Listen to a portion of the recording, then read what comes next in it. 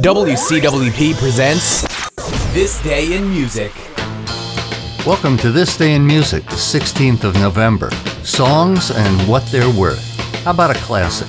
In 1968, the Jimi Hendrix Experience was at number one with the double album Electric Ladyland.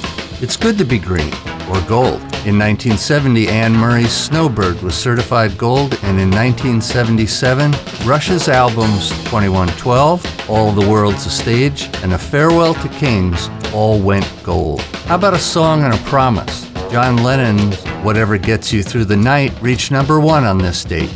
Elton John, who played piano on the track, had bet Lennon it would reach the top spot. Lennon lost and, to a manic ovation, joined Elton on stage in a November 28th Madison Square Garden concert. And that's it for This Day in Music.